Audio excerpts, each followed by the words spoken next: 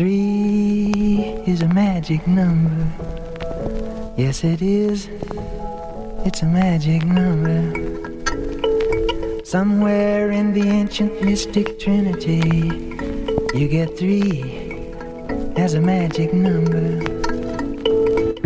Hello and welcome to Third Time's a Charm, the show that takes an in-depth look at the third movie in a franchise. This is Season 1, Episode 3, Rocky III from 1982, written and directed by Sylvester Stallone. I'm your host, Mike, and joining me today, they are the hosts of the P.S. I Love Hoffman podcast on this very network. Please welcome Kyle and Brian. Hello. He's the rapper, I'm the DJ.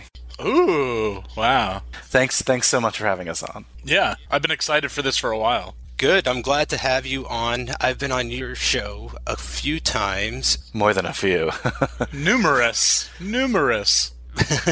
I am the unofficial co-host of that program, I suppose. The unofficial third host of that program, because you're a man of threes. The threes, yes, exactly. Thanks for being on my show. I'm running things here. It's just me. It's good to have you on, and we're going to talk some Rocky, specifically Rocky 3, but Rocky in general. We're going to get our rock on.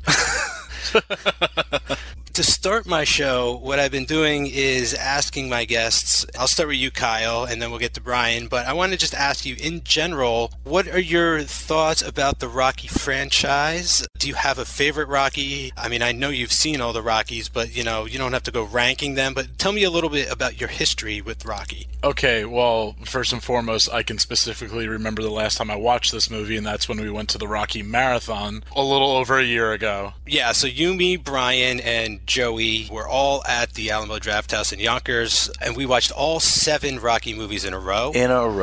I have the ornament on my tree right now to commemorate it. All we got was an ornament to show for it. I don't recommend doing that. Ooh, it hurt.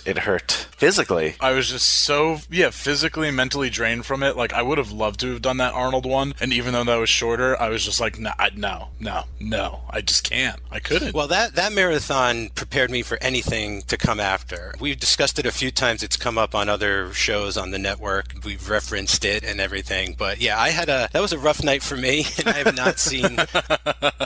not seen a Rocky movie since. But continue, please.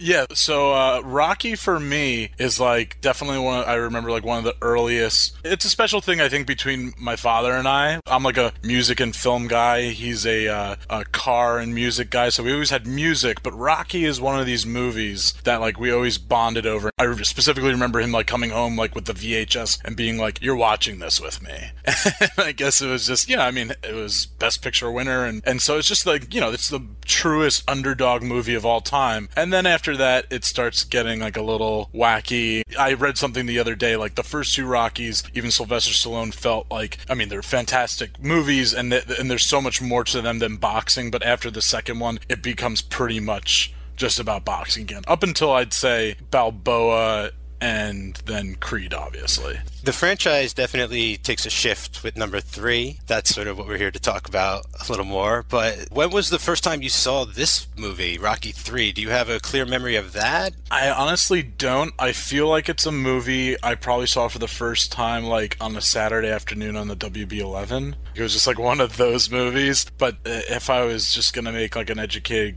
guess, I'd say probably junior, senior of high school that like I rented it. Like I was just like really into like renting and buying movies then from the Blockbuster up the street from our high school. I think I rented like all the Rockies or whatever, so. Nice. And I love Rocky 3. It's not my favorite, but it's darn close. It's just one of, if not the most quotable ones, and has one of my favorite scenes of all time of the Rocky franchise, and just a great scene in general. And so, yeah, I'm psyched to talk about it. So, Brian, tell me about your history with Rocky. I mean, both of you were extremely excited to be on this particular episode, but, you seem to really be pushing for this one. Tell me about Rocky and Brian. Well, Rocky 3, again, this is my favorite Rocky. Is this the best Rocky? Hell no. But this is my favorite Rocky. Rocky 1 and Creed, to me, are the best films of the series. They're just best, well-made films. And I enjoy them, but I have the most fun watching Rocky 3. First time I saw Rocky, I'm honestly not sure. The first time I consciously remember seeing Rocky is middle school, 7th grade. We read this book, Robert Lipsyte, I think the author is, called The Contender, and the teacher just decided to show Rocky. And this is the first time I watched it, like, front to back, remembering everything in the film, and I was like, shit, I need to watch every single one of this series. And it was hard to get. I remember not being able to do it until they did a big DVD release 5-pack of like Rocky 1 through Rocky 5, along with a video game release. But I got the pack for Christmas, watched all of them, played the video game, and just... it was awesome. But I remember even just like talking about Rocky in middle school with kids. They would all blur together. Would you say it's like your franchise? You know, some people are just like way into Aliens, you know, other people love their Jurassic Park. Is it Rocky for you first and foremost? I don't know. I don't want it to be, but it might be, if that makes sense. I've said this, every woman I've ever dated seriously, I've said if you want to consider marriage, you have to watch every Rocky film. And none of them have done it. So maybe that's why I'm not married now. I don't know. Well, they just have to watch them. They don't have to like them. So, I mean, there's a out there. No, and I don't expect them to like them. I actually don't know if I want to marry a woman who likes them all. Like, I don't know if that's really somebody who I would look forward to spending the rest of my life with. Regardless, though, I mean, this is a series that means a lot to me. And Rocky 3, like I said, I have more fun with Rocky 3. I just cannot wait to talk about it. I'll put it that way. Yeah, we're all in the same boat here. This is going to be a love fest tonight. This movie isn't perfect by any means, you know, but it's like incredibly entertaining and just hits all the marks it needs to for me. I actually have kind of a vivid memory of the first time I saw this movie. Like, this is the first Rocky movie I've seen. Wow. Yeah, like when I was a little kid, you know, like 6 or 7, I guess, I saw it on VHS, but I have a vivid memory of walking in Christmas Eve at my aunt's house where my cousins got Rocky 1, 2, and 3 on VHS, and they were watching them, and I wasn't allowed to watch them because they were considered too violent. but they were laughing, and I was like, well, why are you laughing? And it was because of how unrealistic they considered the boxing to be with like the sound effects, and so that was sort of my first exposure to Rocky. And then this is the first one I saw in its entirety because I was a huge Mr. T fan as a little kid. Wow. And this was sort of like I don't want to say it's the children's version of Rocky, but it's definitely lighter than the previous stuff. You know, it's not as dramatically heavy, even though there is a death in the family in this movie, and we do deal with a lot of that stuff. But I just remember growing up as a kid, like, this was Rocky for me for a long time. And then Rocky 4 came out, and I saw that in theaters. And then, you know, there's just, once you see Rocky 4, it's hard to see anything else. That for me is my favorite quintessential Rocky. Oh no, we're gonna have some fights. But this definitely has a very close place in my heart. You must really like montages. Rocky IV literally has a montage of previous scenes in the film. This is, in a way, sort of a prototype to the tone of Rocky IV. Yes. Yeah, definitely. We're sort of moving away from that grit and grime of the first two movies. And Stallone directed Rocky II, so he knew how to emulate the look and feel of Rocky I pretty well, I feel, to the sense that those movies might blend together to a degree. And this is a completely different visual look to Rocky, I feel. There's a shift here. It's brighter. Well, I read that he said that he genuinely, like, ran out of ideas, so that's why it's much more just, like, about boxing. And then, like you said, like, yeah, the fourth one, it's almost like then even a simpler version of this one. It's just like, let's just have fun. And then it becomes much more about the opponent. Like, Apollo's amazing, but it's clearly like the first two Rockies are still Rocky's stories, but it's almost like then the third and fourth one become like much more about the bad guys in a way. Yeah, well, that's something that this movie does that a lot of Part 3s get to is the new character, right? The second one, it was Apollo again, and Apollo comes back, and his character is sort of inverted in a way. He is a good guy now, and the new bad guy is a bigger, badder, scarier version of Apollo Creed. I read that this is his favorite in the franchise. This movie, to me, does a lot of things right for a third movie. I just think the issue for me is Stallone might have worn himself a little thin. Starring, directing, writing, all of it. Well, I know we all like this movie a lot, but how do you think it plays? You keep saying it's about boxing, but I don't. Like, I feel like with Rocky 3 and 4, they're way more symbolic. Like, the Rocky franchise it has sort of been like that, too. Like, this whole underdog thing, like what Rocky represents, the working man, you know, the American dream, that whole thing. Like, this gets into a lot of that as well, I feel, as like being complacent in his success and yes becoming soft and losing his edge and selling out and branding himself and just all of that kind of stuff. 100%. See, this is the movie this is one of my biggest fears in life, is like realizing this film. Correct me if I'm wrong. This is the only film that until the end, Rocky's not the underdog. This is Rocky dealing with success, which might be one of the scariest things of all. I mean, we all want to be successful, right? But it's like how you deal with success shows that your longevity. And you know what? Like, he doesn't at the beginning deal with it very well, and it's like, believe it or not, it humanizes him. Not that he's not a human in the other ones, but it's easy to root for the underdog, you know. At certain points, you're rooting for Rocky, but I don't know, you know, like the way he's training and stuff, and I know we can get into that, but this is, to me, I think why I connect to this film so much is the fact that it's Rocky not being the underdog, like, not with nothing to lose. He has the most to lose in this film.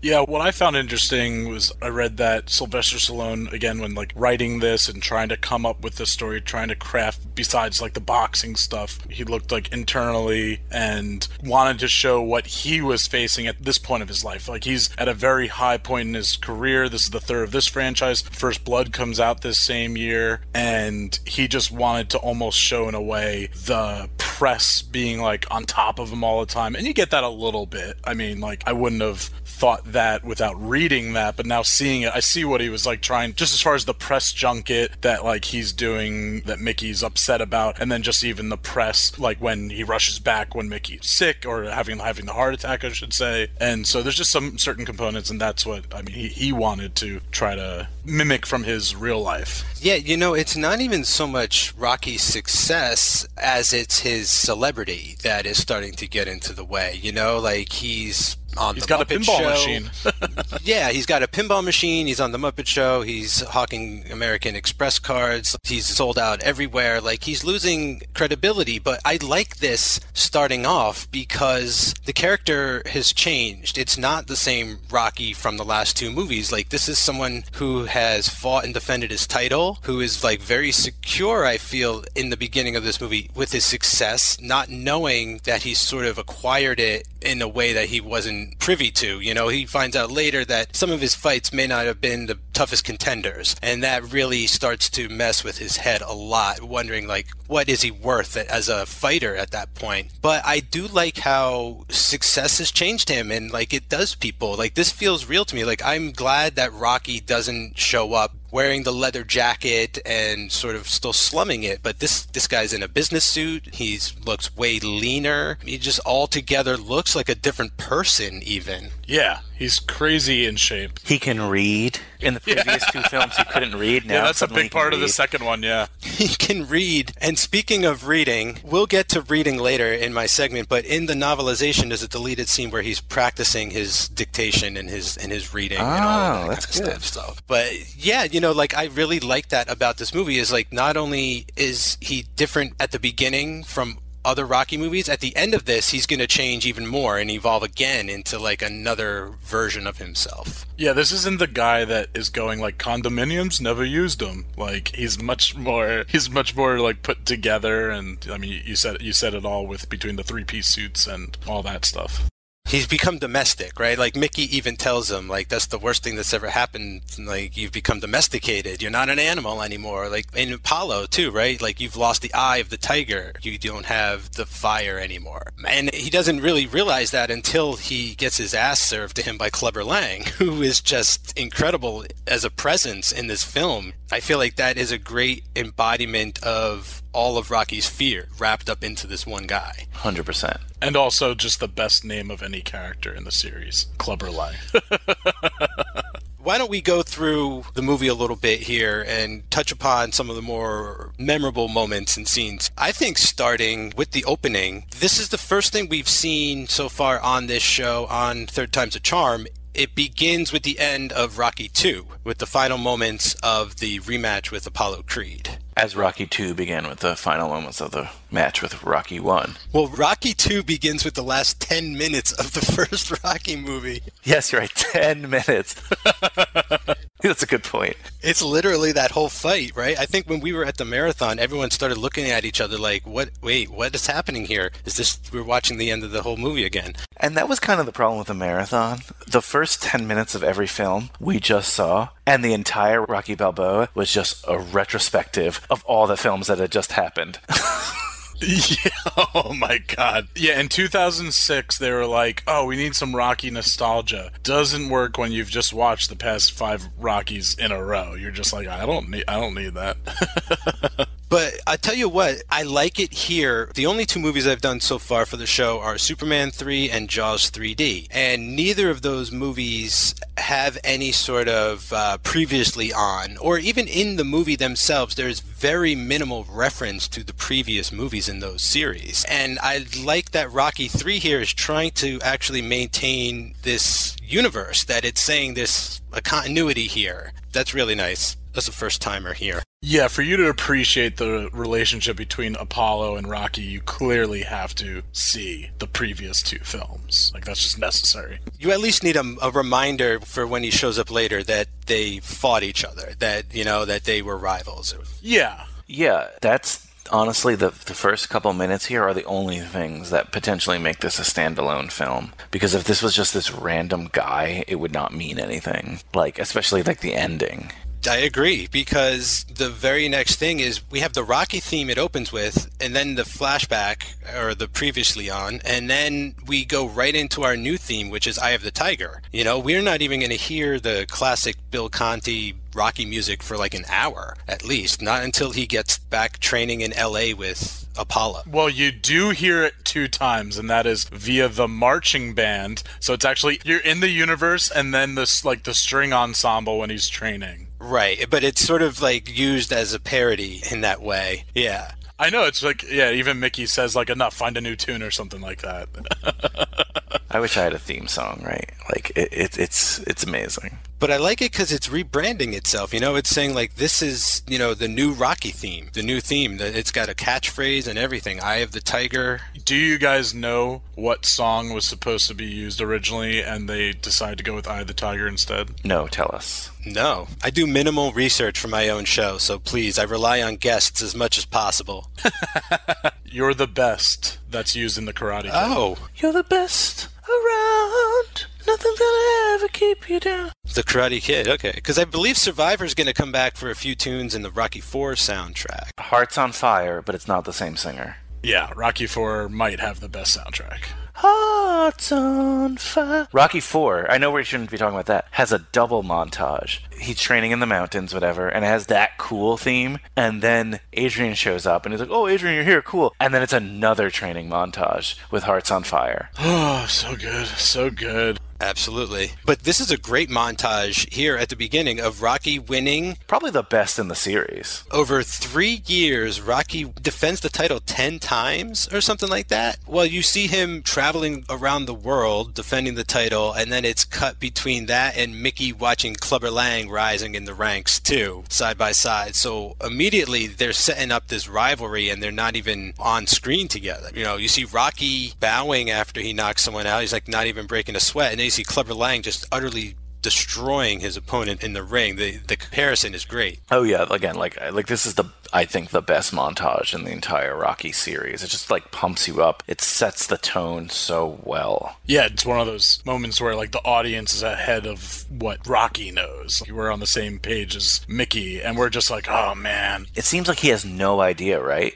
Like he seems like he does not know. Like he's too busy with his celebrity that he doesn't even realize who the number one contender is. It becomes a theme of the movie that he's too sheltered. Mickey is trying to shelter him from clubber and all the tough fights. Like, he's up in his mansion, so he sort of lost touch. Even Paulie, he keeps at a distance. It's just like he's got like a barrier around him now. Like, everyone's just trying to protect him from himself, which to me didn't play well until he asks Mick why, and he's talking about all the damage he took from Apollo and all of that kind of thing. That's one of the few moments where we get mention of the previous fights and things like that remind you that Rocky's supposed to sort of have brain damage, and if he fights again, like, he could possibly die. Like, I remember that being a bigger theme in part 2, but it's interesting how they sneak it back into this movie. Yeah, and you definitely start thinking about it more and more when he faced, this is a big movie because this is the introduction of Mr. T, but it's also the introduction of Hulk Hogan, aka Thunder Lips, in this movie. Oh, I got a lot to talk about that. Oh my god, there's just so many good things. So I feel like, and correct me if I'm wrong, I feel like the resident professional wrestling expert on the Cage Club Network. Okay, well, were you aware that Stallone had already wrote and directed a wrestling film? What film was that? So he wrote and directed a movie called Paradise Alley after Rocky, and it's not like entirely a wrestling movie, but it takes place in like 1946, and one of his brothers becomes a wrestler in it, and there is lots of wrestling choreography and stuff. I wasn't too surprised to find that out after watching Rocky 3. Oh, yeah. No, I've seen Paradise Alley, actually. That's an interesting film. So, little background quickly about Hulk Hogan. Hulk Hogan, the man. What a lot of people don't realize is Hulk Hogan was not the Hulk Hogan we know when he filmed this scene. He was not a household name. He was not even famous. He was famous in wrestling circles, but not really. He wasn't even a top draw, we'll say. He had done this nice run with Andre the Giant, and he was in the WWF. I knew him because my older brother was a huge wrestling fan, was at WrestleMania 1 with Hulk Hogan and Mr. T. They were on the same ticket, fought together, yeah. Yeah, they would later team up, which is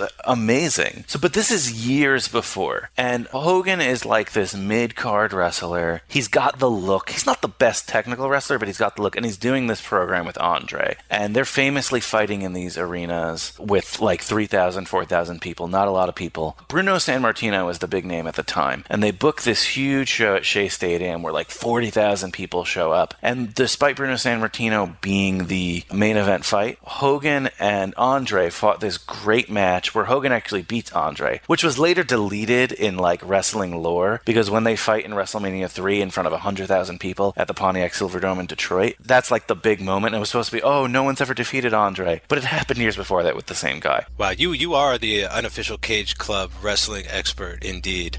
So Stallone actually watched this match, and he was like, wow, this guy knows how to sell wrestling moves like nobody's business. So at the time, Vince McMahon Sr., not the Vince McMahon we all know now, his father, was running the WWE, and he did not believe in celebrity stuff. He wanted wrestling to be more like a sport. He famously told Andy Kaufman essentially to go F himself and not do the wrestling thing there. So Andy Kaufman had to go to Memphis and do it with Jerry Lawler. Basically, Hogan told him, hey, Stallone offered me this part in a Rocky movie, and McMahon wasn't happy, and he ended up actually like leaving his contract to kind of do this. Oh, nice. So he does it. Before the film was out, he's signed by this wrestling company, which was like number 2 and number 3 in the country at the time, AWA, based out of Minneapolis. He becomes like a star in the AWA, partially based on this Rocky fame, and partially based on the fact that, again, he has the look. When Vince McMahon Jr. takes over WWF, he's like, I need this guy back. He gets Hogan. He's a main eventer. Wrestling history, and honestly, American pop culture history is different. And a lot of people say it's all because Stallone picked this guy to star in this movie. Sorry, I just had to tell that story because it's like amazing. I'm glad you told that story. I mean, I remember knowing about Hulk Hogan and then seeing this movie and knowing, oh my God, it's Hulk Hogan. What's he doing? Like, this movie is infinitely better, now as a kid, because not only is it like Rocky, but Hulk Hogan too. It's like these shared universes that we get now. Back then it was terrific. That's a great moment, too, because it's like the charity fight. I really like that concept as sort of a set piece in this movie. We're getting a fight, but it's not a boxing match. There isn't really a whole lot of boxing in this movie. There's more training, I feel. And I also feel like this wrestling match is longer than the 2 title fights combined. This is also the only Rocky movie where we see the full fight, because they're both short fights. Good call. Oh, that's interesting. Good call. Yeah, that's great. Something interesting about this, like, so the first couple times I saw this, and just being like an on and off wrestling fan, I was like, in this universe, is wrestling real? Because they have a real fight. I think it's supposed to be played off like the general public isn't in on, not that wrestling's fake, but that it's choreographed and that it's pre-planned, because those guys really are jumping and flipping and doing incredible like aerobic stuff in the ring there. Yeah, it's certainly very athletic. Right, fake is a tough word, but yeah, it is scripted. I believe that the idea here isn't so much like is it fake, but like it's wrestling versus boxing is the idea. So I don't think Thunder Lips is going to hold back and maybe thinks Rocky knows the program. But definitely as a kid, I thought wrestling was real, and this portrayed it as real and kept up the illusion. So I just have a feeling it's not trying to break the illusion for people who aren't in on it. Well, I have a little background on this, and I promise this is the last wrestling tangent I'll go on. So at first, like I said, I thought this, and then I did a little bit of research, and it reminded me of something, and it's true. So one of the greatest Japanese wrestlers ever is Antonio Inoki. Antonio Inoki is like the Hulk Hogan of Japan, even better because he's like technical skill is amazing. At the time, in this movie, and especially like before then, it wasn't like now everyone knows wrestling is scripted. At the time, they were still trying to like hide the secret from a lot of people. And Antonio Inoki actually fought Muhammad Ali in a similar like charity fight. And he fought him for real, and they got into a real fight. And Muhammad Ali was a huge wrestling fan. That's where he got a lot of his antics from. I wonder if that was taken from real life, because Mr. T was one of Ali's bodyguards or something. So who knows if Stallone knew that story somehow and integrated it into the Rocky lore. Honestly, I would bet anything that he did. I would bet anything. And the house that Rocky lives in this movie is Muhammad Ali's house in, I know he's from Louisville, but I want to say it's in Chicago. That's interesting. Yeah, so like that made more sense to me. Like maybe Thunder Lips here, the ultimate male or whatever they say, maybe Thunder Lips here is actually like a scripted professional wrestler. But look, they're still big guys, and he's still got to like protect the pride of his business. So maybe he just legitimately, like, he's bigger than Rocky. Maybe just legitimately is like fighting here, you know? I'll give you just a little preview to the end segment. In the novelization, it is definitely played off like Thunder Lips just resents Rocky for being a boxer, and it's like not a character. He's definitely got like an agenda in the ring. You're right, it doesn't play as well on screen in that direction. That's hilarious. I can't wait for this novelization part. Kyle, anything to add about Thunder Lips? I mean, not really much to add about Thunder Lips. I mean, he's just, like Brian said it, like he brought it from, back then it was the WWWE. Well, it was the WWF. It was the WWWF, actually, back then. It was Worldwide Wrestling Federation. And then, obviously, that's too redundant, so they took a W away. Gotcha. Okay. But, yeah, just, I mean, as far as, like, yeah, Hulk Hogan or, you know, and them playing, like, Thunder Lips, his whole pageantry of it all, and he's just a menacing guy. I love that. Like, well, even so, I think Rocky's supposed to be like 6'1" or something in the movies. Sylvester Stallone's 5'10" in real life. So then, I mean, in wrestling in general, they obviously say, you know, the wrong height, and you know they always make them bigger than they actually are. But I love it. I mean, what was it? He was supposed to be 7 feet and 380 pounds, I think, or something like that. Yeah, like the stats in this movie for everyone are like way off, I feel. Yeah. Yeah, Hulk Hogan's like 6'6", 6'7" in real life. I think he's even just 6'4". No, because he's taller than The Rock, and The Rock is like 6'4", 6'5". Oh, okay. So, okay, we'll give him 6'5", 6'6". We'll put it at 6'6". We'll meet in the middle. And then one other thing, I love the Bob Hope line. That's just like, you know, who would do charity like this? Bob Hope would. Yeah. Yeah, I like how Mick agrees with that. Yeah. Yeah, that brings me to Mickey, who is great in this movie. Like, Burgess Meredith is just like on it with this character. Just, you know, he's like, great in all three, but this one is just fantastic. Like, yeah, maybe we'll join the circus. I don't know how intentional it was. I wonder if they were gearing more towards making this more of a comedy, you know, like make the lighter parts as light as possible, because Rocky's gonna lose the title, Mickey's gonna die, like all these dark things are gonna happen. The Dark Night of the Soul is like a real earned moment in this movie, surprisingly, for something that feels more like a cartoon or a comic book at times, especially compared to Rocky 1, which is, you know, like a graphic novel or like a dime store novel or something. Surprised at how well the comedy is playing in this movie. I mean, I think it's just more comical because they're also showing the show businessy aspect, as we were kind of discussing. Yes, it's inherent of Rocky's situation as well. You know, they're all looking around saying, like, look what we've gotten ourselves into. Mickey, you know, probably never would have imagined he'd ever find himself, you know, staring down someone like Thunderlips. But everybody's playing it very genuine, too. Like, I'm getting the sense that everyone is very familiar with their character and where they are at this point in their journey. I mean, Paulie gets a major spotlight right at the top of this movie. Oh my God. What an asshole. We are really meant to focus on what this has all done to his character. Where do you fall upon the Paulie thread of this movie? I'll just start off by saying, like, Brian and I constantly talk of once Paulie's in LA and how much of a scumbag he is. Yeah, I mean, definitely. Once he's in LA, though, I mean, he's just a straight up scumbag in general. Oh, look, he's a scumbag in general. Yeah, but he starts going freaking racial. Yeah, he gets racist there.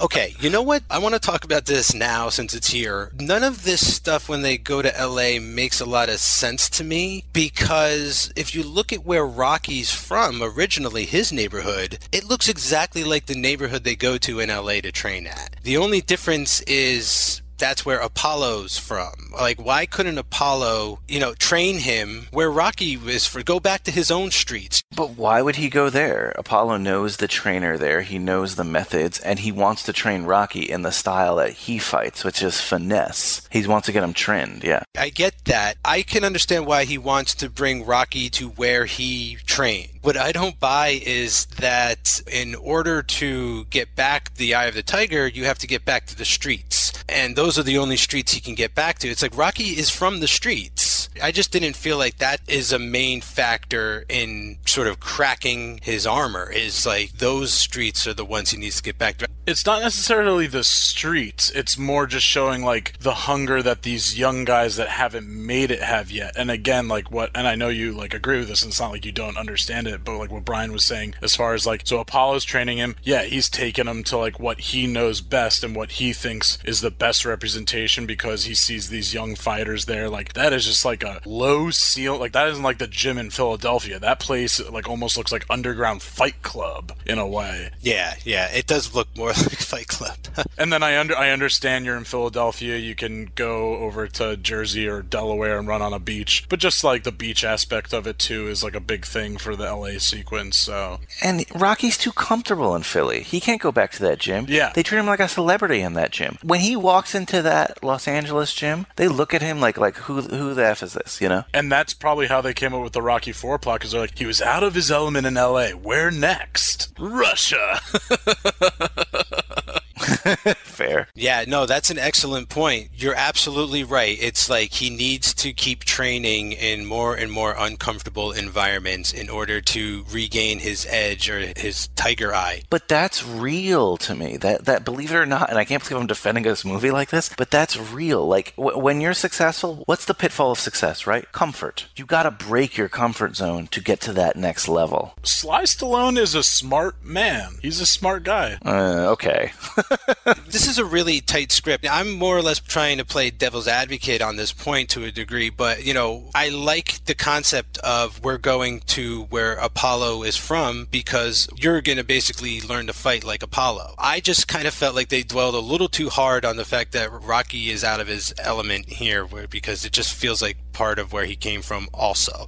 But I do like it. I mean, the whole reversal with Apollo is one of my favorite parts of this movie because it is like a true part 3-ism. You go back and you find something from the first movie or the second movie that was just like a huge factor. Like Apollo was everything in Rocky 1 and 2. And what you do is like you flip it, you invert it. Like now instead of the enemy, it's his best friend. You know, it's going to be his new mentor. I just think that is a great way to go with the franchise, with their relationships, and it feels honest too. I love everything about Apollo's character. Like, he's, to me, one of the most interesting, if not the most interesting, Rocky character. I mean, obviously, Rocky is amazing, but Apollo, because he just takes, like, more and more turns. Like, unfortunately, I mean, spoiler alert, he passes away in the fourth one. And in this one, like you said, yeah, to go from the enemy or your opponent, and then just their little thing when he goes up to Clubber Lang, and Clubber Lang shows no respect, and he just goes up to Rocky and says, just take care of this. I don't think whatever he calls him, a punk, or something like that. He's like, just do us all a favor and take care of this. And then just like him showing up in silhouette form in the gym, and then just the whole thing of like finding out that, like, even at the end, he's like, I lied, like, I still miss it all, like, I think about it all the time. It's just a deep character. It's a rich character. He's deep, but Kyle, you connect with him because, let's be honest, you're a ham, he's a ham. Like, even on the background, he can't be in the background. Hams love a good ham. Well, you're right, Brian. Like, he is a color commentator. He needs to be involved in the sport still. Like, even though he doesn't have any fight left in him per se, like maybe he's got one good fight left, he can't get away. Like, he knows that he can sort of parlay his past fame and his legendary status into a new career here. And I also feel like he cares about the sport and the title to the degree, and we're going to talk about Clubber, but to the degree that he doesn't want, in quotes, someone like Clubber Lang, who to me people just don't like because he comes across as a mean guy. But like, his whole thing is he wants someone to respect the title, to hold the title. So part of it is to live vicariously through Rocky and to be able to recapture some of that glory as well and be responsible for returning the title to the champ.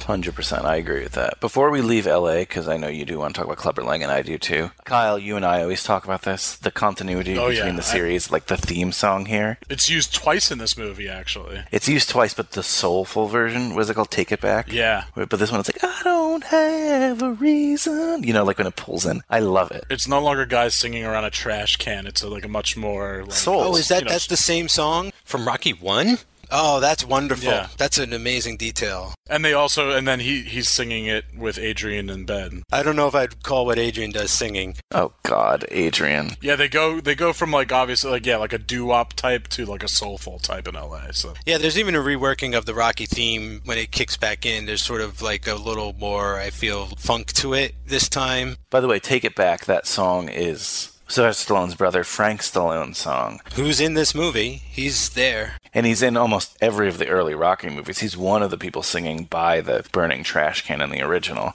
His story is like kind of with Rocky's story, because apparently he's like a famous singer now, you know? And he was a bum in Rocky 1. Oh, so his character, that's the same character you're saying, that he has risen along the side?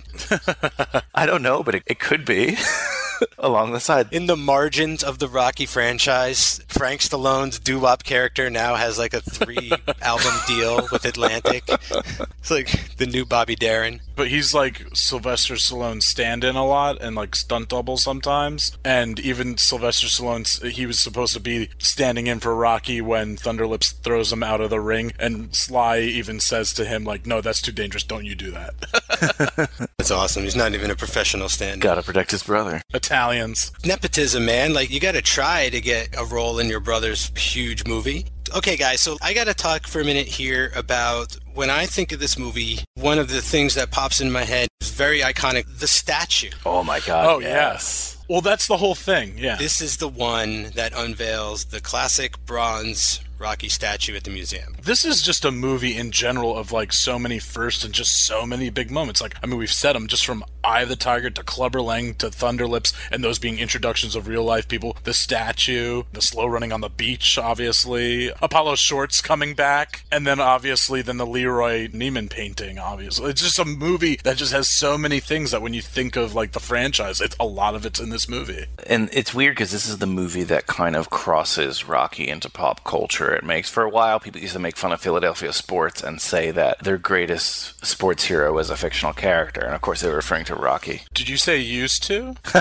I know you're not a fan of Philadelphia or Philadelphia sports, Kyle. I don't know if Stallone was consciously making these types of comments or trying to while he was making this movie, but nowadays it plays like someone would write this as like a meta commentary on a franchise or something, you know, like looking back over like 10 films and sort of reflecting upon it. And like, this movie feels like there's so much history behind it already, and we're only at number 3. Just how well conceived the world is, and that the callbacks feel earned and they don't feel intrusive or take you out of the film, but rather sink you deeper into it. You know, like when you see Apollo Shores reappear, you're like, holy shit, that's iconic. You know, it's like the passing of the torch from one to the other. But just make sure you bring them back washed. I know you want to talk a little bit about the statue. I mean, I don't know if you read the behind the scenes. It's currently now, and I'm sure plenty of your fans are from or have been to Philadelphia, but it's currently now at the bottom of the steps of the Philadelphia Art Museum. When they film the movies, they do move it to the top, but it's never actually been at the top because the museum objects to it because it's an art museum, and that's not really art, let's be honest. They never considered it art, they considered it a movie prop. Yeah, so it's at the bottom, which is like public space. The art museum, it has like a board and stuff. However, for years, it was at the Philadelphia Spectrum, which was where the Sixers and the Flyers played, which is far from there, but it's, you know, more sports oriented. But still, at least it's closer to the museum now. Would I want at the top of the steps? Yes. Have you guys ever seen it? I've never seen it or run the steps or anything, but...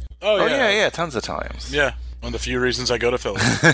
It is one of their biggest tourist attractions. It is. Whenever you go there, people are taking pictures with the Rocky statue. Well, it's just so great because, like, it becomes, again, it is a symbol, but it becomes symbolic of Rocky the character, where it's this giant false idol. Like, everything it represents is a lie. According to him, he didn't earn his place. Like, yeah, he beat Apollo, but from then on, where all of this fame has been coming from and maintaining in his life and everything, he feels like a fake. It wasn't him. He didn't deserve it. So it's just really great how it can be one of these moments where it's just, we want to award a citizen of the city with this statue, and then later it becomes, you know, something deeper about the insight of a character himself. The only other city I know that has a fictional film character statue is that of the city of Detroit, and that's RoboCop. So something to visit someday. RoboCop 3 coming way down the line to Third Time's a Charm. I've never seen it, and I won't see it until I do it for this show. Let's dive into Clubber for a while. I don't think we've really talked about him too much. We've not given him his justice, that's fair. Right. According to his wiki, he is James Clubber Lang. Makes sense. Did you read the entire novel for the novelization? Yeah, but what I'm about to read off of the character bio wiki is not in the novelization, but I'm going to read you Clubber's bio real quick here. James Lang was orphaned at an early age and spent most of his childhood on the streets of Chicago's South Side, as well as time in orphanages and juvenile facilities. Later, as an adult, Clubber was sent to prison for 5 years for one possible count of a felony and or assault charge, but during his time being served, he discovered boxing as a way to let out his frustration and talent, which leads to the events of Rocky 3. This is also evident in the game Rocky Legends, where if the player selects Clubber's path, he starts out fighting in the Chicago prison in a ring actually inside the prison itself. So there's some backstory to Clubber that isn't alluded to in the film. Ex-con. I don't know if that's necessary. It definitely would have expressed why they wouldn't want to keep him as champion, I suppose. I don't know. I'm reading the same article you are, and it's at the amazing to me. This is great. I'm like so excited. I don't know if you see at the bottom. It says like the lineage of the Rocky Championship, like the championship in Rocky, and it shows like the years or like months really that Clubber was champion from August 15th, 1981 to July 6th, 1982. So it's kind of like a year. Just about. Is that enough time for a rematch? Oh, absolutely. Yeah. Oh, yeah. yeah, Okay. definitely. So, all right. Yeah. I'm not a big sports fanatic or anything, so I don't follow boxing. The biggest bone I have to pick when it relates to Clubber and the Rocky franchise is... I know exactly what you're going to say. How the hell did he not get a rematch? So there are certain theories about this. One says that this leads credence to it, that Rocky throws his title away right after this so he can fight Drago in an unsanctioned match. Well, he retired. Yeah, he is. Isn't he retired or semi-retired? Yes, it's a damn shame. Even if it didn't exist on film, that there was no, like, Rocky Clubber third match. Because if a champ challenger beats the champion like that in the first match, and then the challenger again wins, which is Rocky this time in the second match, there has to be a third match. There's too much money not to have a third match. Yeah, I mean, they just did not want to repeat themselves like they did with Rocky 2, where he's going to fight the same guy for a second movie. Fair, but I wish it happened, like, off camera. Yeah, Clubber Lang is an amazing character. You know, I hope he cameos in Creed 2. That's how much I love him. Like, he just needs to be there at Rocky's funeral. If he passes away, just show up and pay his respects and say, you know, well done, Creed. Whatever. Like, I agree with you there, but the business answer is they were done with the character and they wanted to explore other avenues. Another great thing about Clubber is just every time he's on screen, I lose it. Like, he just gets me so excited at what I'm watching. Mr. T is just so electric. Well, that's the whole thing, yeah. He just lives and breathes this character. Well, yeah, I Pity the Fool comes from this movie. Amazing. Absolutely amazing. Just so many moments in popular culture. It's insane. It's just awesome that Sylvester Stallone got this many, like, colorful people together. They're a cast of larger-than-life characters, and I don't know exactly when Mr. T made his, like, decision, like, I'm gonna have a mohawk and wear feathers and my beard's gonna be trimmed a certain way, but, I mean, it's just amazing. It works. Like, we see him in the beginning montage, and then, like, that Mickey's seeing that, then we see him training, we see him at that exhibition in the tux, but wearing, like, the feather earrings and stuff like that, and then when he's calling him out at the statue. Do you think that he's a little bit rude to Adrian there? Yeah, no, he's rude to, yeah, way rude to Adrian. Yes, he is rude to Adrian, but that's to get to Rocky. He does it multiple times. Yeah, I think it's at the exhibition match too. It's not the statue, but he's like, I live alone, I train alone. Actually, another thing I read, this is like the last little bit of trivia I know, is that Mr. T brought, according to him in some other article, he brought his mother to the premiere, and she turned to him and said, like, you know, I didn't raise you that way to treat and talk to women that way, and stormed out of the premiere.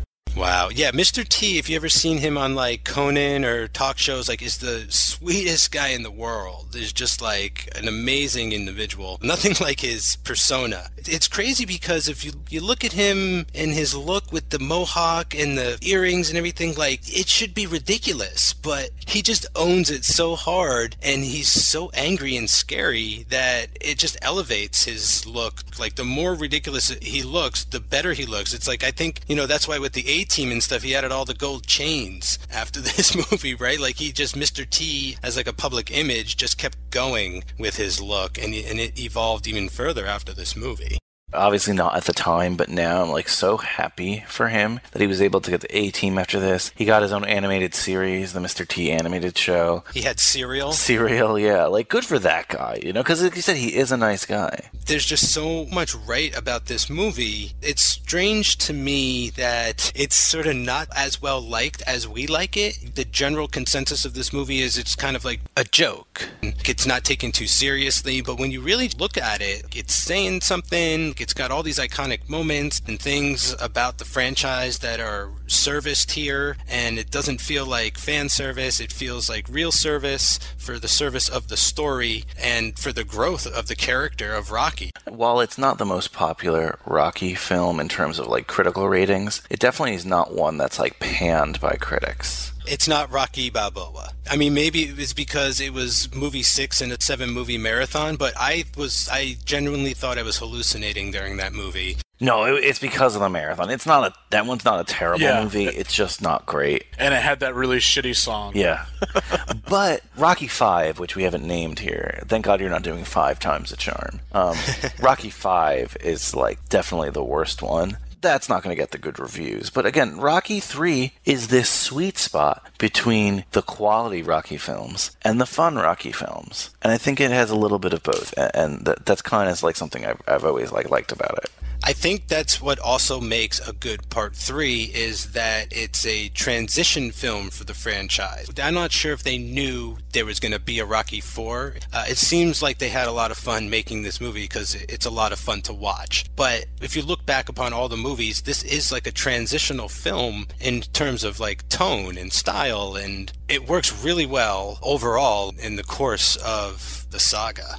Yeah, they weren't planning on making any other ones, but it did so well in the box office that Sylvester Stallone was like, all right, let's go again. Well, look, does it ever feel like this is the end of a trilogy? Does it feel like a trilogy? No.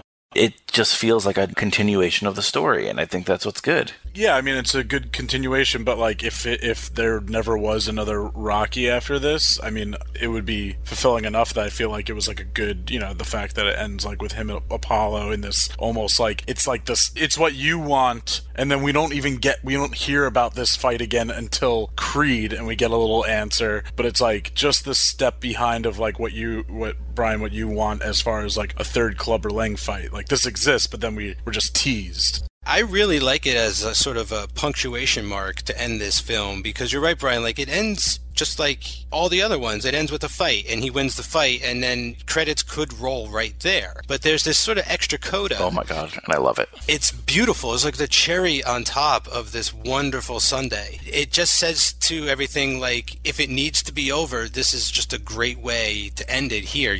The idea that it's never going to end, really, it's now the beginning of a beautiful friendship, basically. It's just a way of saying we could continue if we want, but we really don't have to. It's a nice sense of closure for everything, which is remarkable that there's so much closure in this film. Yeah, no, and the beautiful ending. I mean, if you want to talk about the ending now, great, because I'll talk about this ending. The Leroy Neiman painting, and it's teased throughout, right? Because he's painting other paintings while he's there. You see the big Rocky painting, and just how it just ends with that, and that's there's nothing else in the credits but that picture. That's my favorite thing about Rocky Balboa, is that it's in the back of the restaurant. Oh, yeah. Oh, that's such a beautiful callback, Like, again, everything about this is sort of treated with a level of similar respect. Like, nothing is above anything in the lore. You know what I mean? Like, that painting is just as important as the statue, Like, they all become iconic elements that even the restaurants, right? Like later on in the series, I know that's way down the line, but it's not like only in one movie, that comes back and becomes like a plot point. So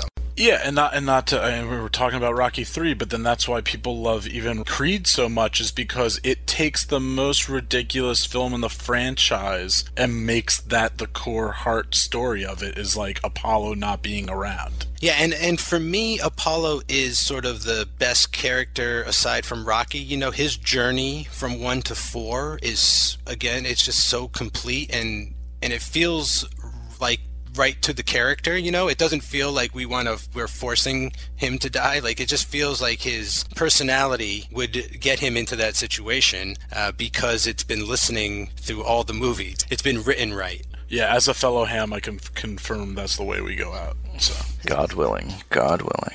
I feel like we should at least, mention the two fights, the title fights. I don't feel like we even need to dwell on them, because ultimately they're not that big a deal, all things considered. And they're shorter fights, yeah. The first fight is 2 rounds, and the second fight is 3 rounds. The first fight is more about, for me, it's more about Mickey dying in the locker room while Rocky's just trying to get through this hell moment that he needs to get through. Like, his head's not even there. He's not even in this fight. Yeah. I mean, it's just such a tormenting moment, and like Rocky coming back in and lying to Mickey, just like his final moment of life, of the little bit of peace, like while lying there and dying, is just like, oh, okay, we did it. He did win. It's a nice little reference to how at the end Rocky is going to protect Mickey the way Mickey thought he was protecting Rocky, the lying, and it's one of the good, it's like a good lie, because they care about each other and they just want to protect them. And here Mickey at the end, it's not like Rocky said I won. He just didn't correct Mickey when he misunderstood Rocky and thought that Rocky was referring to himself when he said it was a knockout, which is that's some really nice writing. It's hard to pull off someone misunderstanding the other person, and to do it here during the last moments of someone's life, like such an iconic character like Mickey too. I just feel like he goes out like really well in this movie. That's all Burgess Meredith too. I think, again, he's the most accomplished actor, maybe even in the franchise, but certainly in this film. There's a lot of weird elements to this whole scene. Some of it actually does feel forced to me. The fact that, okay, in a boxing match, it's not like a time limit, like, oh, you have to get out there or then you lose the title, They would delay the match if someone's seeking medical attention. The fact that he's just kind of left there alone with Adrian, of all people, Yeah. There are medical doctors everywhere there. It's a boxing match. You know, it doesn't have to be their medical doctors. There's people for the undercard who should be there. And he's just like left alone there to die, essentially. Of course he doesn't fight well. You know, he probably would have gotten beaten anyway. Just like, that's just like, again, very forced to me. It's more symbolic than realistic, but fine, whatever. You know, the dying scene is like very emotional. Rocky does mumble a lot, but that's just something he does. But again, he's grieving, so I get it. Finally, like Rocky, he says a couple times, you know, he has a little bit of daddy issues. He alludes to it in kind of the first film, and certainly in later films when he's raising his own son. But Mickey becomes like finally like a father figure in his life that he's been able to win over and be worth it to. So like that is an emotional death scene. Yeah, the three things I take away from the death is, like, first of all, the doctor is just, like, waiting there. He's like, we gotta bring him to a hospital. Like, he's asking Rocky for his permission, which is kind of weird. Oh, yeah, and he says Mick refuses to go. I'm like, dude, it's not his choice at that point. Just put him on a stretcher, get him in the ambulance, and go. And then Clubber actually pushed Mickey, and one could now, knowing the novelization of this, he could technically maybe go back to jail for a little bit of some form of assault.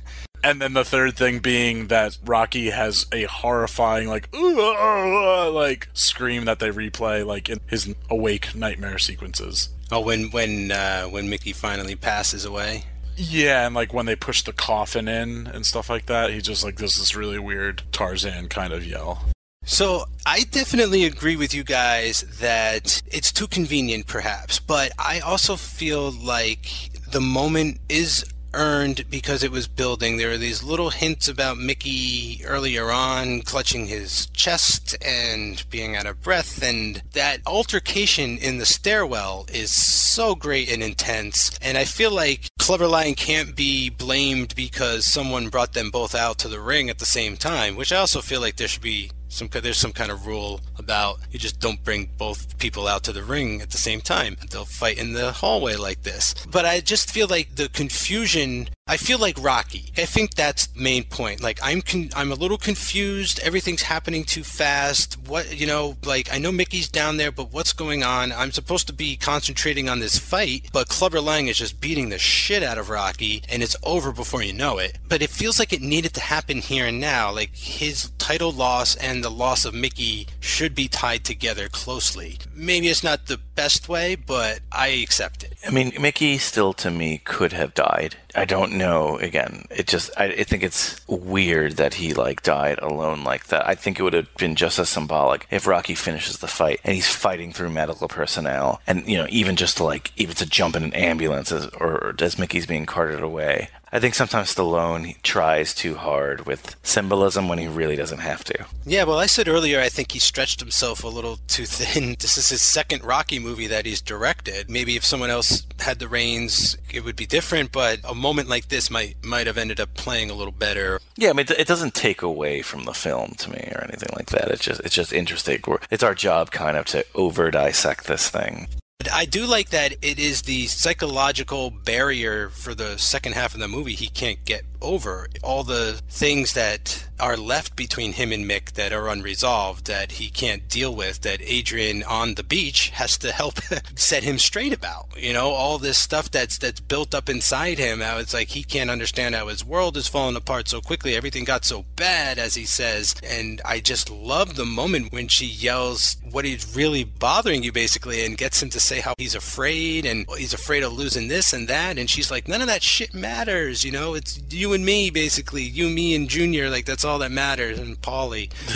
This is the movie where she, like, starts kind of, in my opinion, having, like, a decline, just as far as, like, an interesting character, and kind of becomes, like, not necessarily just like, okay, we're gonna leave the kid again. Like, I mean, in Rocky IV, she doesn't go at first, but she goes. But, like, it's just like, she did not need to be in LA. There was zero reason for her to be in LA. God, it's for this moment here, though. She didn't need to be there the whole time. Which is what they do in Rocky IV.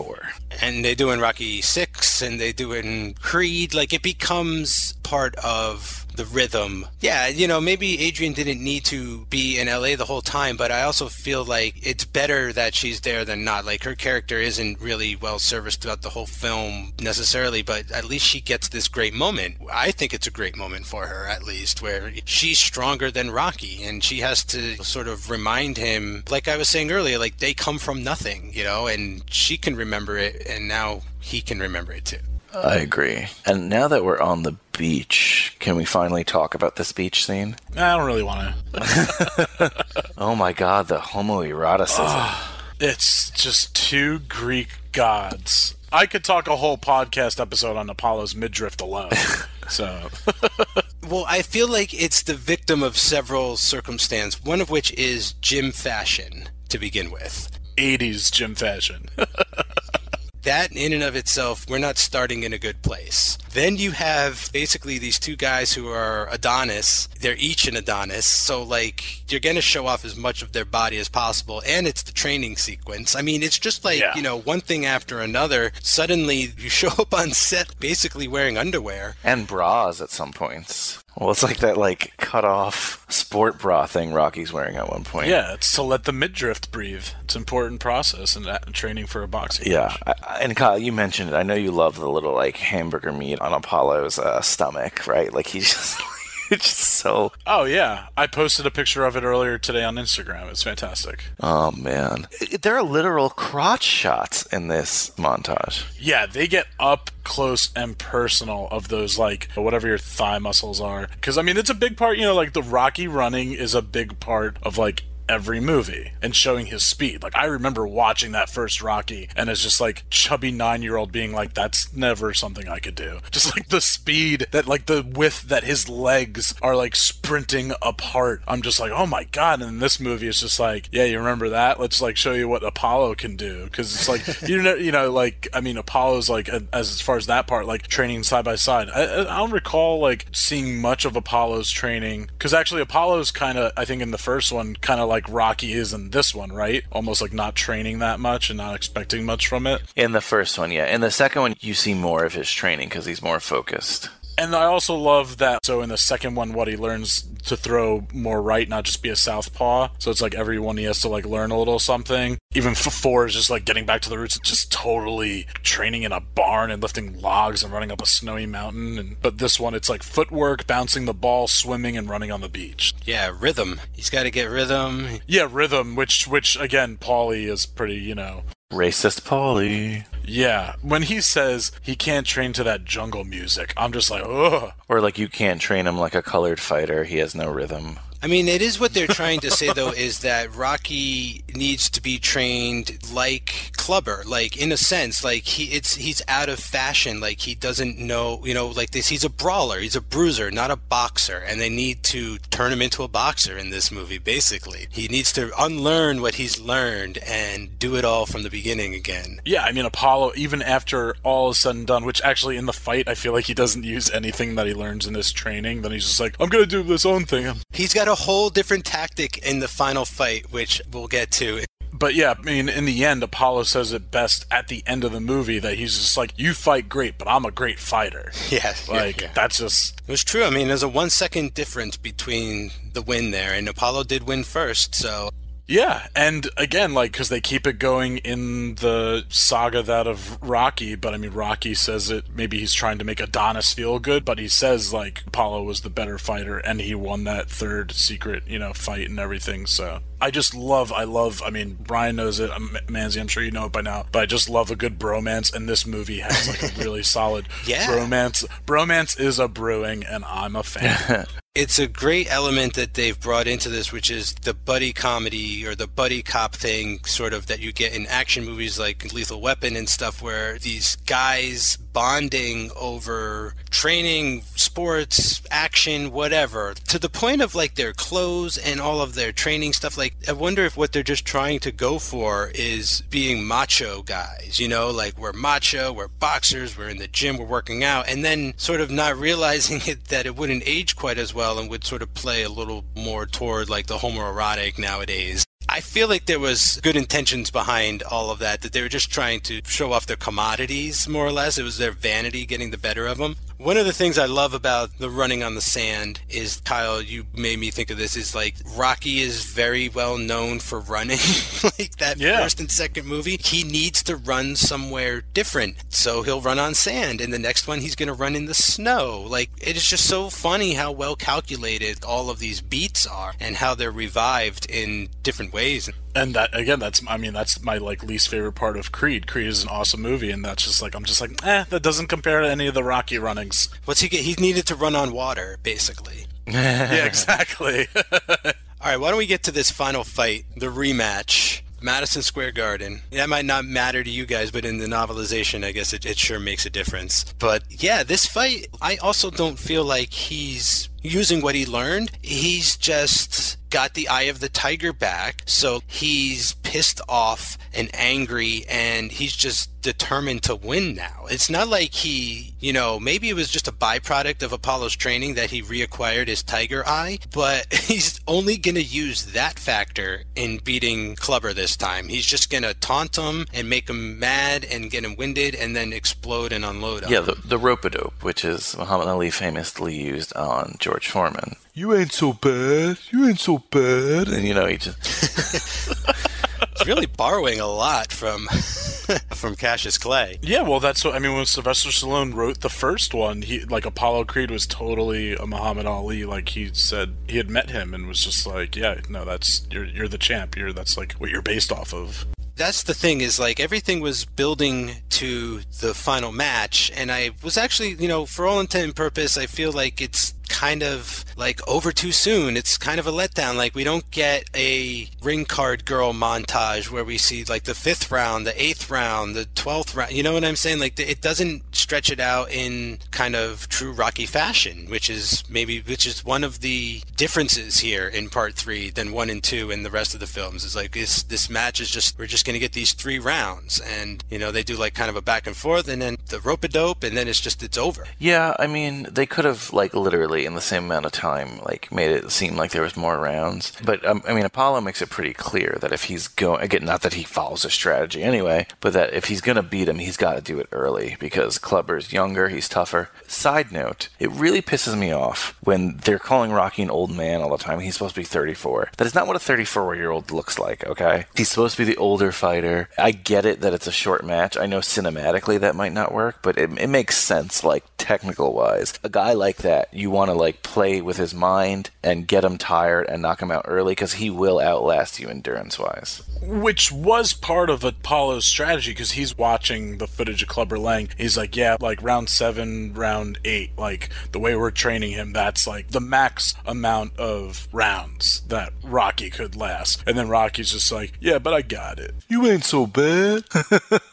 Yeah. So good. Yeah, I guess you guys are right there. Cinematically, it doesn't quite play as climactic. This time, especially, as I wanted it to. I don't recall previous viewings having any issue with this ending or this final fight or anything like that. It's great character-wise, as far as you can definitely tell Rocky has changed from the last fight, and I like that a lot. And you can also tell that Clubber hasn't really changed all that much from the last fight, so that, he's probably gonna fight in very much in sort of the same way, and Rocky will be able to like read him. That's what I'm thinking. I'm just thinking Rocky's different, Clubber isn't, and therefore Rocky is going to win. He has learned something. He's ascended during his training. Yeah, well, it's great. After the first fight, there's like that news interview with Clubber Lang after he now has the title. And I forget exactly what they say, but they ask if there's going to be a rematch. And he just says something along the lines of, in his insulting ways of like, oh, it wouldn't be a fight. It would be, like a decimation, like just something along the lines of, sure, like I'll go at it with him again in the ring, but at this point now he's like officially cocky. Isn't that when he says his official thing where he's like, do you have a prediction for the rematch? And he's like, no, that's like way at the end. Oh, I know what he says. It's a great line. Wait, we have to get this line because it's an amazing line. He goes, Clubber, do you accept the challenge for a rematch with Balboa? And he goes, I reject the challenge because he is no challenge, but I'll be happy to beat him anywhere, any place, anytime. Great. I always said he was nothing. Last fight showed you all that. That's great. That's amazing. Perfect. Yeah, because that's the time then Paulie's like, don't pay attention to that, and Apollo's like, pay attention to that. Like, right? I think that's along. There's so many little TV moments, and he's like, you know, all those people are going to be apologizing to you, Rock. And I love so much, again, just with like a good bromance comes like a fantastic nickname, which I know Apollo didn't give it to him, but I love that he calls him Stallion. And I love that later, like Rocky calls him Champ and stuff like that.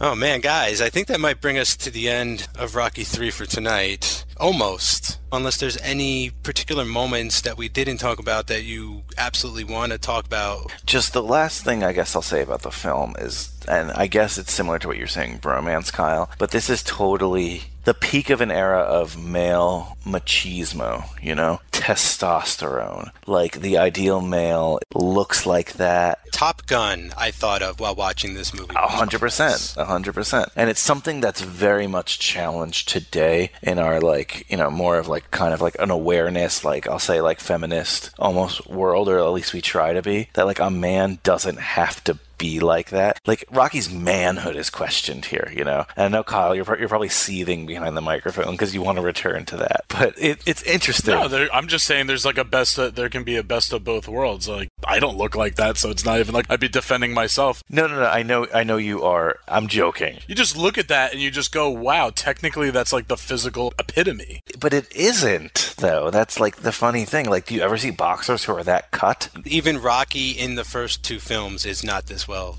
defined, yeah. No, because boxing, you don't need to be cut. Tone has nothing to do with your strength. Like, this is something based on the fact that it looks like old Greek statues. I mean, you see plenty of athletes that are amazing at their positions, and they don't look like that. I'm just saying, as far as like the average, like that's an amazing feat to be in that kind of shape, especially if you don't do it without any like enhancements or whatever. But yeah, it comes from that time. That's the 80s, and this is an action film. But again, the same year it's First Blood. I mean, Sylvester Stallone's body fat percent count was 2.8%. Yeah, and that's not all natural, obviously. Well, he trained for 10 months to look like that.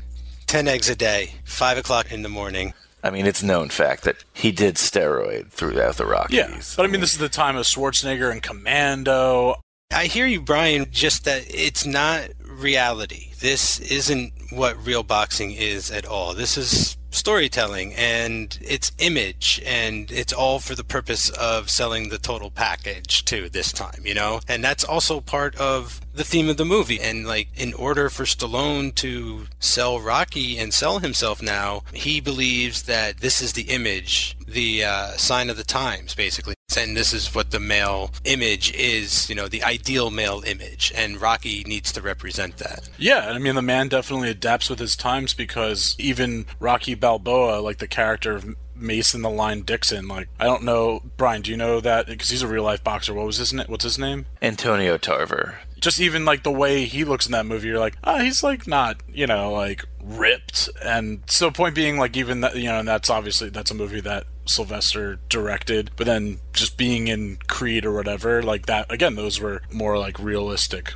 boxers in that as well. By the way, I'm not complaining about any of this. Again, like, this, just bring it back here, and I promise I wouldn't, but this movie almost reminds me of professional wrestling, where the people also are cut like that, because it's stylized on purpose, and that, again, I'm okay with that. I was just, again, commenting on how, to a lot of people, we laugh at this now, but at the time, I don't think it was such a... It feels like a relic now in terms of just how hyper-masculine this film can be.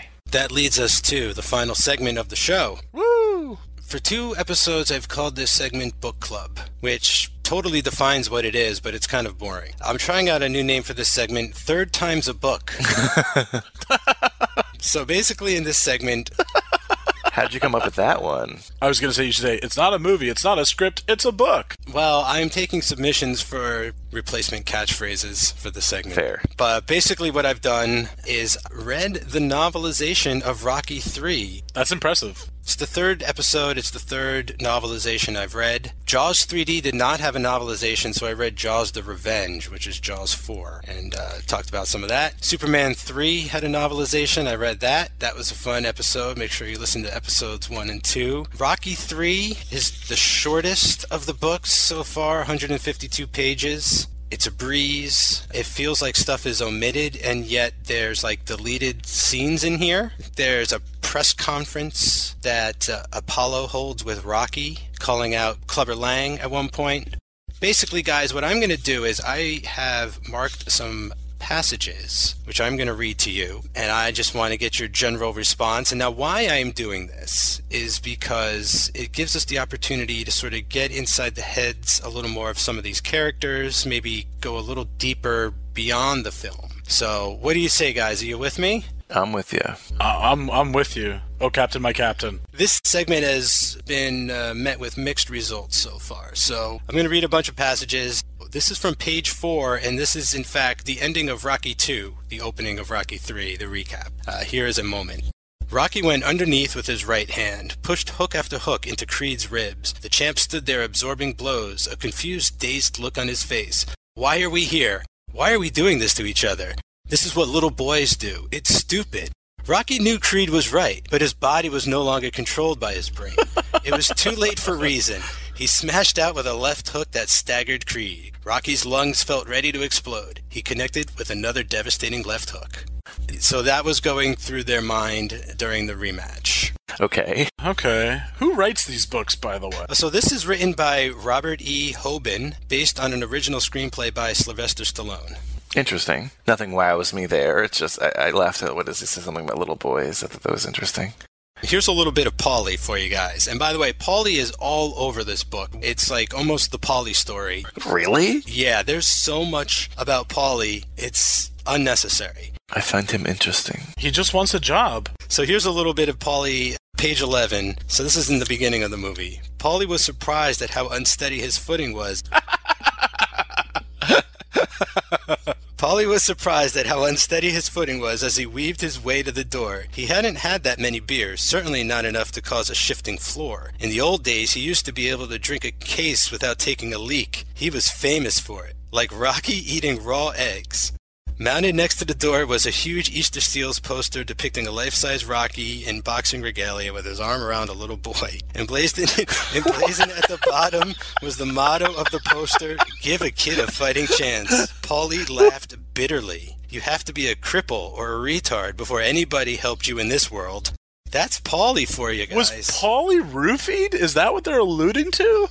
He's drunk. He's drunk and he resents Rocky's success. I mean, not to go back to the movies since we're on the book segment, but like the music that they play when he's drunk is just so it's just like weird strings, like oh yeah. The book paints a much darker picture of Paulie. You really get the sense of how disturbed he is. Yeah, I mean the whole series has never been a peach. No, he's a dark guy. Here's a part of a deleted scene before Rocky has to go pick up Paulie at the police station in the beginning of the film.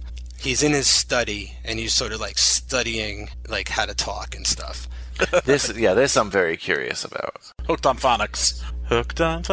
Page 17. He finished the drill, then rewound the tape and played it back. It didn't sound bad, he thought, smiling. Not real good, but not bad. The smile grew as he continued to listen. What would his fans think if they could see him now? They think he was crazy. Maybe they were right, but he didn't care. All he knew is that he wasn't the same man he had been 3 years ago when he'd won the championship. Nobody was. Everything changed. Or died. He loved South Street, but there wasn't any reason to drag it with him for the rest of his life. He snapped off the recorder, removed his glasses, and massaged the bridge of his nose. Surprise registered on his face as he noticed how dark it was. He glanced at his watch. Enough of this. He was a married man with a family, not a bookworm. It was time to go to bed, to be beside Adrian. He pushed his chair back from the desk and walked over to the bookshelves that lined an entire wall of the room. The shelves were crammed with works ranging from Shakespeare to Spellini. Most of the bindings were new and clean, untouched. The fact that Rocky hadn't read the books didn't detract from his appreciation of them. They looked great lined up, all neat and orderly on the shelves. Besides, he had read one of the Spellini books. It was a start. Oh, wow. We got, you guys, we need to collaborate on something and use the line, "I'm a man with a family, not a bookworm." That is fantastic. It's one of the best lines I've ever heard in my life. yeah, I like it. I'm going to skip a few here, move ahead a little bit. I didn't realize how many I had marked exactly here going through. Because this is a good book. That's why. Here's some Clubber Lang stuff. This is during the charity event, page 37. All of a sudden, there was a commotion outside the ring. Electric flashes popped away like mad as the photographers hurriedly snapped pictures. Rocky turned in time to see Clubber Lang push his way through and step up to ringside. Photographs of Clubber made him look mean, but in person he emitted a blunt, horrifying brutality. His eyes were dark and cruel. Sweat beaded on the broad planes of his face. The dark bristles of his mohawk hairstyle sprouted from his otherwise shaved head like an upturned scimitar. He scowled at the people surrounding him, and they involuntarily drew back. This author is just, fantastic with his detail. I didn't think that was terrible. It gets you a little bit into the mind of Clubber. Not that we didn't know it already, but so far, to me, the thing that's done the most justice to me is, the fact that Rocky was reading, because among, Rocky fans, that's, a big continuity error. He can't even finish a commercial in Rocky 2, and in Rocky 3 he's on The Muppet Show, so I'm glad to know he was practicing. Clubber, I don't think this adds much, because we knew this about him. You know what I'm saying? Yeah. But here's some Thunderlips. Page 41. At first, all that was visible was a mass of shimmering blonde hair towering above the surging crowd. As the entourage neared ringside, the security personnel held back the crowd, and Thunderlips became fully visible. He was over 7 feet tall. The shimmering blonde hair turned out to be a white, wide-brimmed hat partially covering a golden mane that flowed to his shoulders. Huge mirrored sunglasses hid his eyes, and a white satin cape billowed behind him. In his hand, he gripped a white whip. Behind him, Daphne and Dora held up the ends of his cape. Doreen followed, fanning him with ostrich plumes. The slave girls were smiling. Thunderlips scowled. The fans roared louder. Thunderlips scowled more. There was nothing that he liked better than a successful entrance. Daphne, Dora, and Doreen. I like it. Wonderful. I am sold. Hooked. We didn't get sunglasses in the movie, I don't think, though, right? No. Yeah, and you know what else? In the movie, Mickey is put into a mausoleum wall, if I'm not mistaken, and in the book, he's buried. So there's a difference there, too. So my guess is, and I'm sure this is something you've seen from novelizations or you will see, is that the novelizations are done usually, a lot of them while they're filming, and Stallone probably gave him the script, and there was probably a burial in the script, and these are the things we're not seeing are probably last minute changes. They probably decided to, again, put Mickey in the mausoleum. Yeah, in the making of on YouTube from Making of Rocky 3, you can see Stallone say the script is never done. It's constantly being worked on. Well, a big part, and a lot of people were surprised, is that upon Mickey's death and funeral, we find out that he's Jewish. And because supposedly in the first 2 films, it's a little alluded to that he is Irish American. But the big reason that they made sure that he was Jewish was to supposedly pay homage to a lot of boxing trainers were Jewish. So that's why they decided to do that. Yeah. So I think that plays part into I know a lot of Jewish people get buried in, I think they have a specific name more than even a mausoleum. I forget what that's called. But point being, that might have been something that was decided later, so it could have said buried in the ground in the script or something. Yeah, that makes sense. This is minutia we're talking about. Yeah. Well, I'm reading from the freaking novelization. I'm not complaining. Here's page 57, chapter 5. The kitchen occupies a place of prominence in an Italian household. Yes. Done. I love it. Yeah, that's the end. Don't read anymore. I just wanted to read that because, as an Italian American, I thought it was quite hilarious. And also given sort of the racism of Paulie in the actual movie itself, that the book would just call out that the kitchen is a place of prominence in an Italian household. It's okay. Oh, man, I love it. What do you think of the segment so far? I'm enjoying it. Yeah, I like that this exists. I'm happy. So this is a little bit of Adrian here. We get a little insight into how Adrian's thinking. She can't sleep. It's the night before the first fight. Page 80. The luminous dial of the clock read 3 o'clock. She gently removed Rocky's arm and eased out of bed. He slept on, oblivious to her absence. She felt like a mother as she watched his sleeping form. His hands crept down between his knees and he curled into an embryonic position. My baby, my lover. Oh my god. Until she had met Rocky, it had never occurred to her that she would have either. The walls of the apartment and the pet shop had been the perimeter of her tiny world. She remembered him coming into the shop and buying the turtles Cuff and Link. He had scared her. He had looked so big and powerful, but even then she had sensed a lonely gentleness behind his strong facade, and when he'd kept coming back to amuse her with his clumsy jokes and sheepish grin, she'd felt an excitement she'd never known before, but she hadn't allowed herself to believe that he had actually cared for her. What could any man see in her? She was a dull and drab and black and white photo in a world of color television sets, as Paulie had constantly reminded her.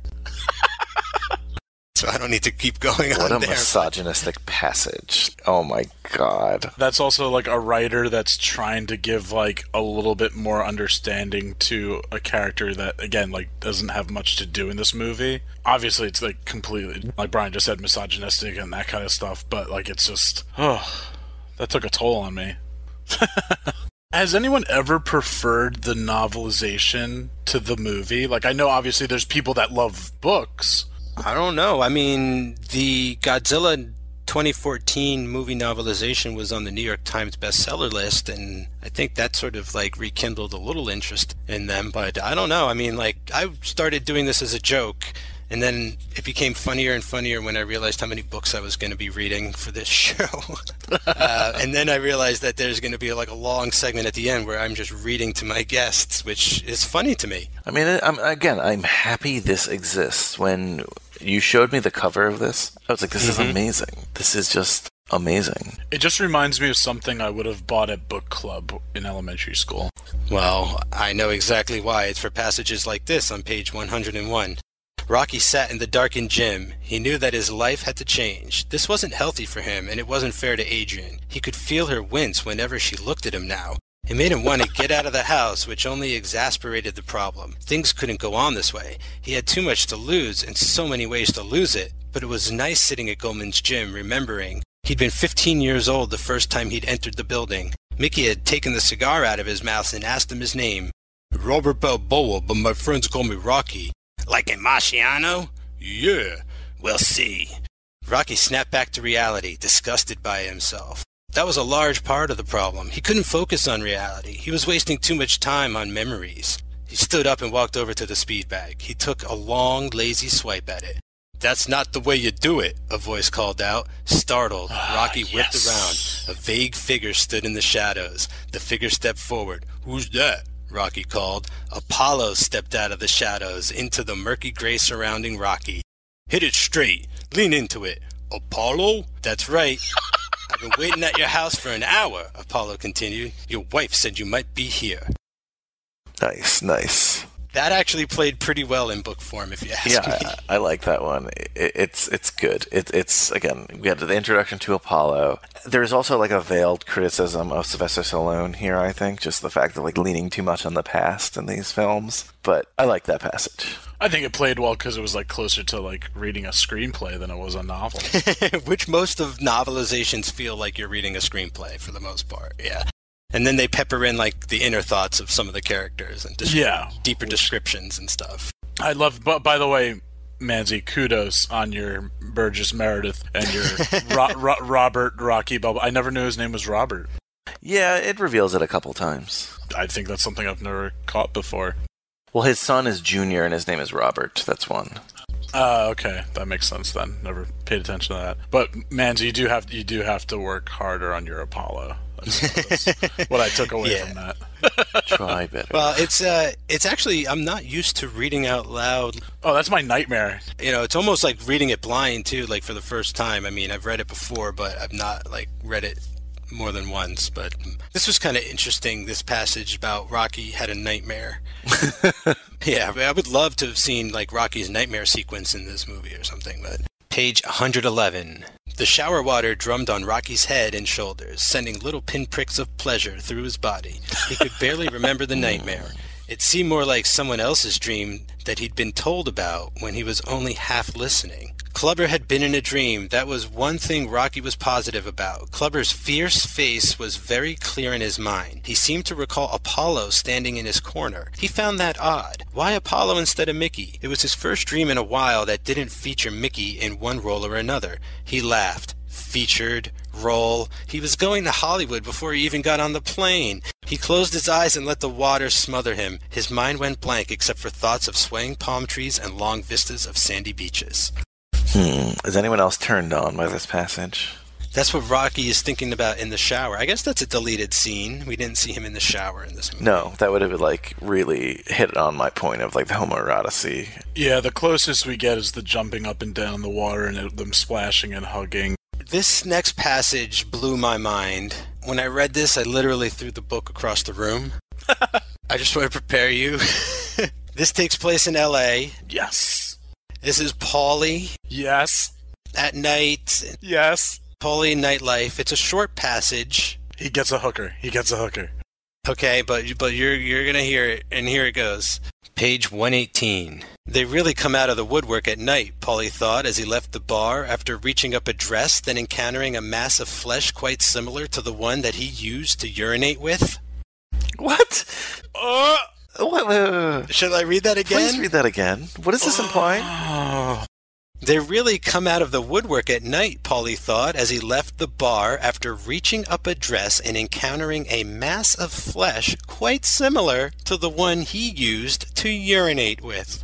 So, okay, am I just crazy? Like he has a transgendered prostitute? He had an experience where he thought he was reaching up the dress of a lady and it turned out to be a man. Or at least a trans person, let's be politically correct. Or a trans person, yes. Yeah, so he sexually assaulted a trans person. I mean, is that implied?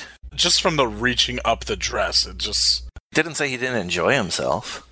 Deleted scene, guys. This is why you read the novelization. I'm telling you. Wow, that's like... So when you're reading this, I'm thinking like, oh, are these novelizations mostly for kids? Because I feel like they usually are. I mean, I don't know if this one is. I don't think so. I mean, I don't know. Again, like I tried to... You're never too young to learn. I talk about this in the first episode with Joey a little bit. It's like, I don't know who these are for exactly. Like, people who can't afford to go to movies but can afford to buy books. This is not, you know what it's really for? It's for, like, the deep divers before the internet existed. Just like, oh, I really like this movie. Like, now when I really like a movie, I just, like, Google stuff and, like, really research it. Maybe back then I would have been one of these people who just buys the novelization and be like, oh, that makes sense why Rocky can be in a commercial now. He's been studying. All right, guys, so that is it. You are done being subjected to the novelization of Rocky 3. Thank you. I like it. Well, thank you. That's a fun segment.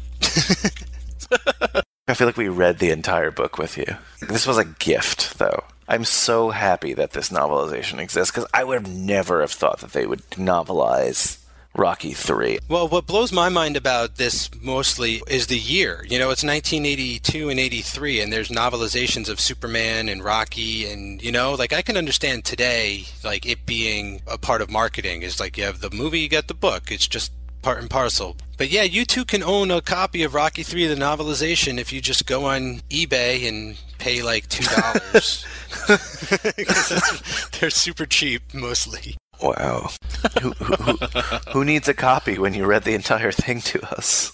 Okay, guys, so speak now or forever hold your peace. Rocky 3, Kyle? Love it. Brian said it best actually in the beginning when, you know, I went first and he went and said that, like, yeah, Rocky, you know, the original Rocky and then Creed are, like, the best in the sense of, like, filmmaking and, like, story, just all technical aspects. But Rocky 3 is just so much fun. Just, like, so many firsts and, like, crazy memorable things from this whole franchise or from this movie. So, yeah, I enjoy it every time I see it. Brian, Rocky 3, speak now or forever hold your peace. This is a fun film. This is, again, not a masterpiece by any means, but I enjoy it every time I see it. I love watching it with people who haven't watched it before, just for the absurdity. It's just, again, it's short, relatively short, you know? It's easy to follow, and it's just great larger-than-life characters. I'm just so thankful that you brought Kyle and I on for this one, because I don't think I've had this much fun doing a podcast ever. No offense, Kyle. Awesome, that's great to hear. And you guys run your own show. Yeah, exactly. I'm not even a fan of my own show. I love our show, and I'm appreciative of it. It's a great show. And that show is P.S. I Love Hoffman. Yes, I love Hoffman, and I love P.S. I Love Hoffman, too. The Hoff fans know I'm kidding. But thank you guys very much for being on. I had a lot of fun talking Rocky with you tonight. Thank you for having us. And we were the third guests, right? The third episode. Yep. Third guest, third episode, so... 3 people here. Yeah, the third film that Sylvester Stallone ever directed as well. So yeah, so the numbers really played up tonight. I like that. Getting my money's worth out of it. Well, listen, everyone out there can hear Kyle and Brian on their very own show, P.S. I Love Hoffman, on the Cage Club Podcast Network at cageclub.me. That's cageclub.me, and you can find all of the wonderful shows on our network over there, as well as all previous 2 episodes of this fine show, Third Time's a Charm. That would be Superman 3 and Jaws 3D. Also be sure to check out the Facebook page. That's facebook.com/cageclub, and there's also facebook.com/Third Time's a Charm page. Also the Twitter at CageClubPod on Twitter. And then you could also email me at this show at THREE, that's 3 at cageclub.me. I'm Mike, that was Kyle and Brian, and I'll see you next time on Third Time's a Charm. 3, that's a magic number. Yes, it is. It's the magic number. 3 makes love at me, and that's a magic number. What does it all mean? Coming up next on Third Time's a Charm. In 1979, we discovered in space, no one can hear you scream. In 1992, we will discover on Earth, everyone can hear you scream.